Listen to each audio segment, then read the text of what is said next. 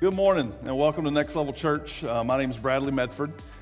Usually on Sunday mornings you can find me back behind the production booth, either clicking some buttons or moving around some dials, but on occasion they do give me the opportunity to get on stage and to share with you all. I appreciate that chance and I'm looking forward to it. I appreciate it every time it comes around. Today, we're going to kick off a new series that is entitled Wishlist. And as you can probably gather by the decorative decor on the screen, it is a Christmas series. As we move into this season, we're going to go into this series. Pastor Krista did a great job last week as she kind of kicked off Christmas season for us. But in the next 3 weeks, we're going to spend some time exploring the three things that Christmas, I think, should define for us as followers of Christ. Three things that Christmas should bring about for each of us. So quickly, those three are these: hope, love, and peace. And so we're going to spend 3 weeks, we're going to walk through each of these things. Today, I get the honor of having a conversation with you about hope. And as we get started, I want to remind you, as I try to each time that I speak, that I want this to feel like a conversation. I realize the online platform's a little weird for that. It doesn't necessarily lend itself to you speaking back to me, but I do encourage you to comment with any questions you have along the way. Thoughts, stories this time of year around Christmas tends to bring up a lot of memories and stories. Feel free to share any of that stuff in the comments. I would love to see it. And I want you to know that when I speak from a place, this is kind of that conversation thing, I speak from a place of simply sharing what God has done in my life and what He's taught me along the way. And that's one of the reasons I welcome you to join in. So, as I said, today's topic is that of hope. And I think when we talk about a specific word, it often makes sense to just start with a definition. What exactly is hope? In preparing for this, I came across one explanation that I really resonated with that I want to share with you. And what it does is it differentiates between sort of a common meaning of hope and a more biblical one. It goes like this: hope is commonly used to mean a wish. Its strength is the strength of the person's desire. But in the Bible, hope is the confident expectation of what God has promised. And its strength is in His faithfulness. Think about that for a moment. How many of you have already heard somebody say, probably a child, "I hope I get," and then fill in the blank, for Christmas? I've definitely heard that already, and those blanks have been filled by a nice camera and a gaming PC. I hope I can afford Christmas. In this context, the strength of the hope is in the person's desire. It's how bad you want it. You've probably used hope in this way. I certainly have. In this context, as we said here, hope is basically a wish. I hope I get a raise. I hope I meet the right person. I hope I do well on the exam that maybe I didn't study for. I hope we can afford a vacation this year. I hope everything turns out okay. I hope they don't leave. I hope they survive. All these hopes can be held with earnest desire, but their strength lies in the person doing the hoping. But as we said in this explanation, in the Bible, hope is the confident expectation of what God has promised. And the strength of this hope, here's the main difference, it's in His faithfulness. The strength is not in me. It's not in how bad I want something. It's in God's faithfulness.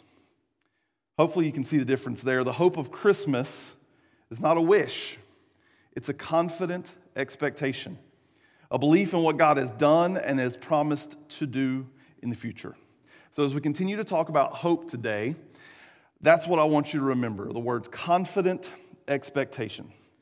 Now, with that definition in mind, I also want to give you a picture. I don't know if you're like me, but I tend to think in pictures. When people say words, I can see visualizations of those things, and so it often helps me. So I want to give you a picture for this idea of hope, of confident expectation. I want you to think for a moment about a ship out on the ocean. And I don't care if it's a cruise ship, maybe you're in vacation mode and you're thinking like, I'm ready for a cruise, that's what I want for Christmas, or just a tiny boat or anything in between. Just imagine a ship on the ocean. Now, I'm not a sailor, I wasn't in the Navy, but this makes sense to me. When a ship, no matter how large or small, wants to stay put, what does it do? It drops an anchor. And that anchor keeps that boat in place. Hope can be that for us. So, my confident expectation of what God has promised can be an anchor to hold fast to. I hope that's making sense. Now, before I go on, I want you to know I'm fully aware that the Christmas season is not automatically joyous for all of us.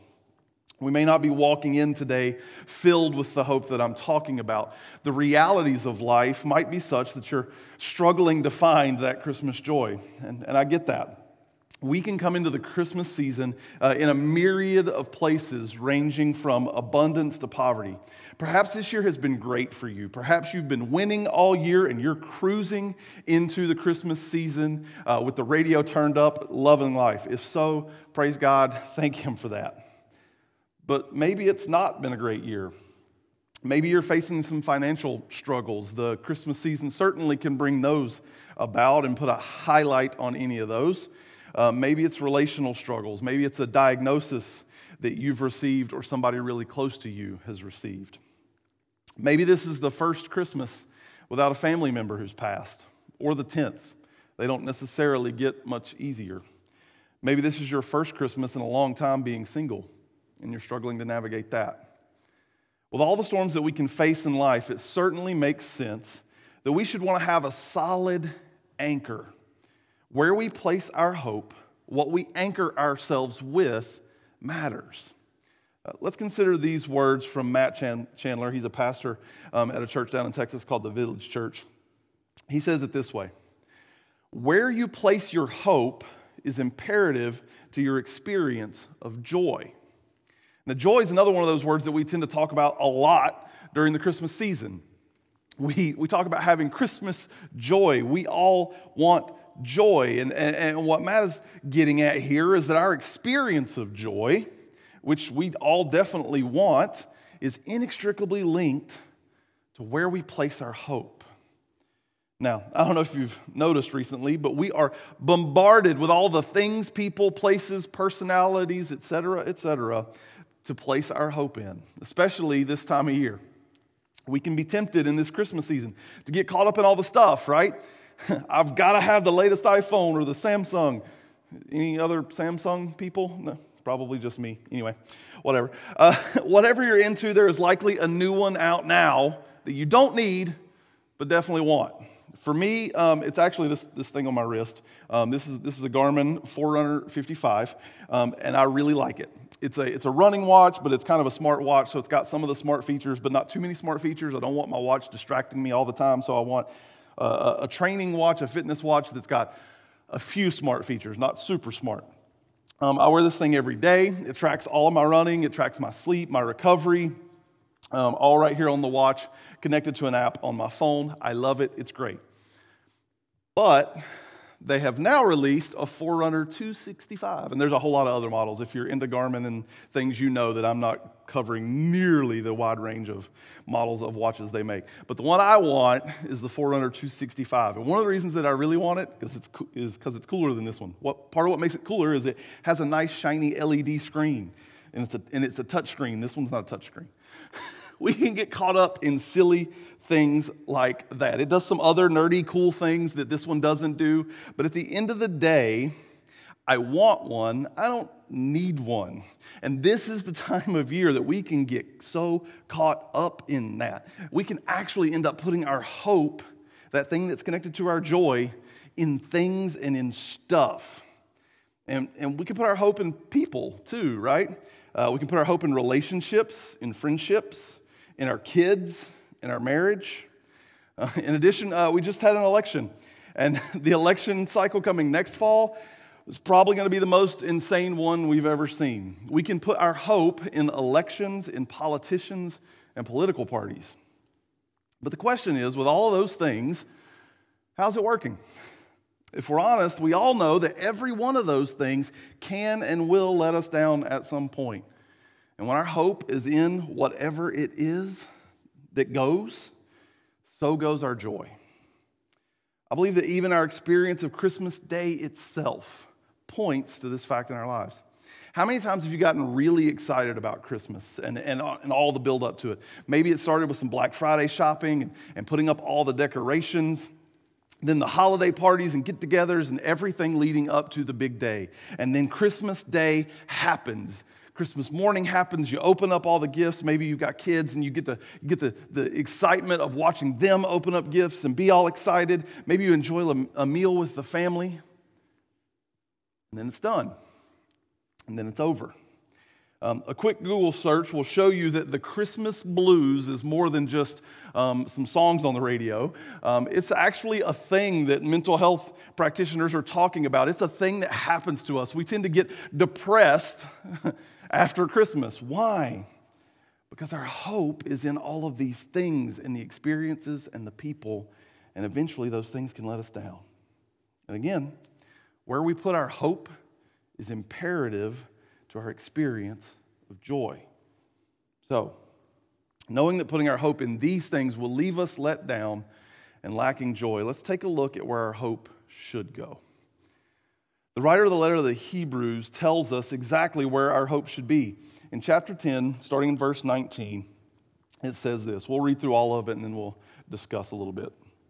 Therefore, brothers and sisters, since we have confidence to enter the most holy place by the blood of Jesus, by a new and living way opened for us through the curtain, that is, his body.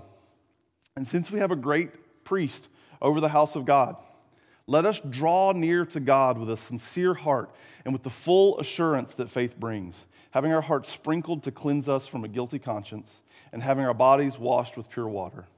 Let us hold unswervingly to the hope we profess, for he who promised is faithful. And let us consider how we may spur one another on toward love and good deeds. A couple of things I want to pull out here. In verse 19, the writer says, since we have confidence. Think about that. Isn't that what we're really after? With so much in our lives that's unsure, that's moving around, that's wavering, that's tossed all over the place, don't we need something that we can place our confidence in? He continues, that confidence is to enter the most holy place. So this isn't just some generic confidence, some sense of self-insurance, some like self-inflating thing. It's confidence to approach our Heavenly Father, to go boldly to Him with whatever is on our hearts, to seek Him out, to spend time with Him. We can have confidence to do that. And notice that the source of our confidence is not us. The source of our confidence is not how well we've done in life, the kind of year we're having. It's nothing to do with us. Our confidence is by the blood of Jesus, by a new and living way opened for us through the curtain that is His body. This is an anchor point for us. Because of what Jesus has done, His work, we can go boldly to our Father who loves us. If we go on, in verse 23, he says, let us hold unswervingly to the hope we profess, for he who promised is faithful.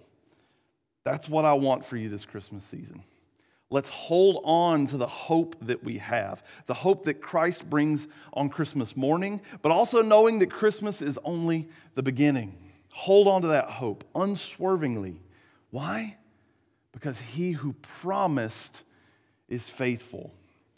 As I read this, it reminds me of another passage and another promise from the one who is faithful. Paul writes in Philippians in chapter 1, verse 6, he says this, being confident of this. Again, we come back to this word confidence, that he who began a good work in you will carry it on to completion until the day of Christ Jesus. That is a promise to anchor to, because I don't know if you're like me, but I can see in my own life that I'm not there yet. I haven't arrived. Now I can definitely look back and I can see that God has begun a good work in my life. I can see evidence of His work and His faithfulness in my life, but I can also see that I haven't gotten it all yet. I've made a lot of mistakes. I've got plenty of regret. I've messed up a ton. But the promise is this, He's not finished. And the God who started this good work in me, He's going to bring it to completion. That's the kind of thing that we can anchor to. That is the truth.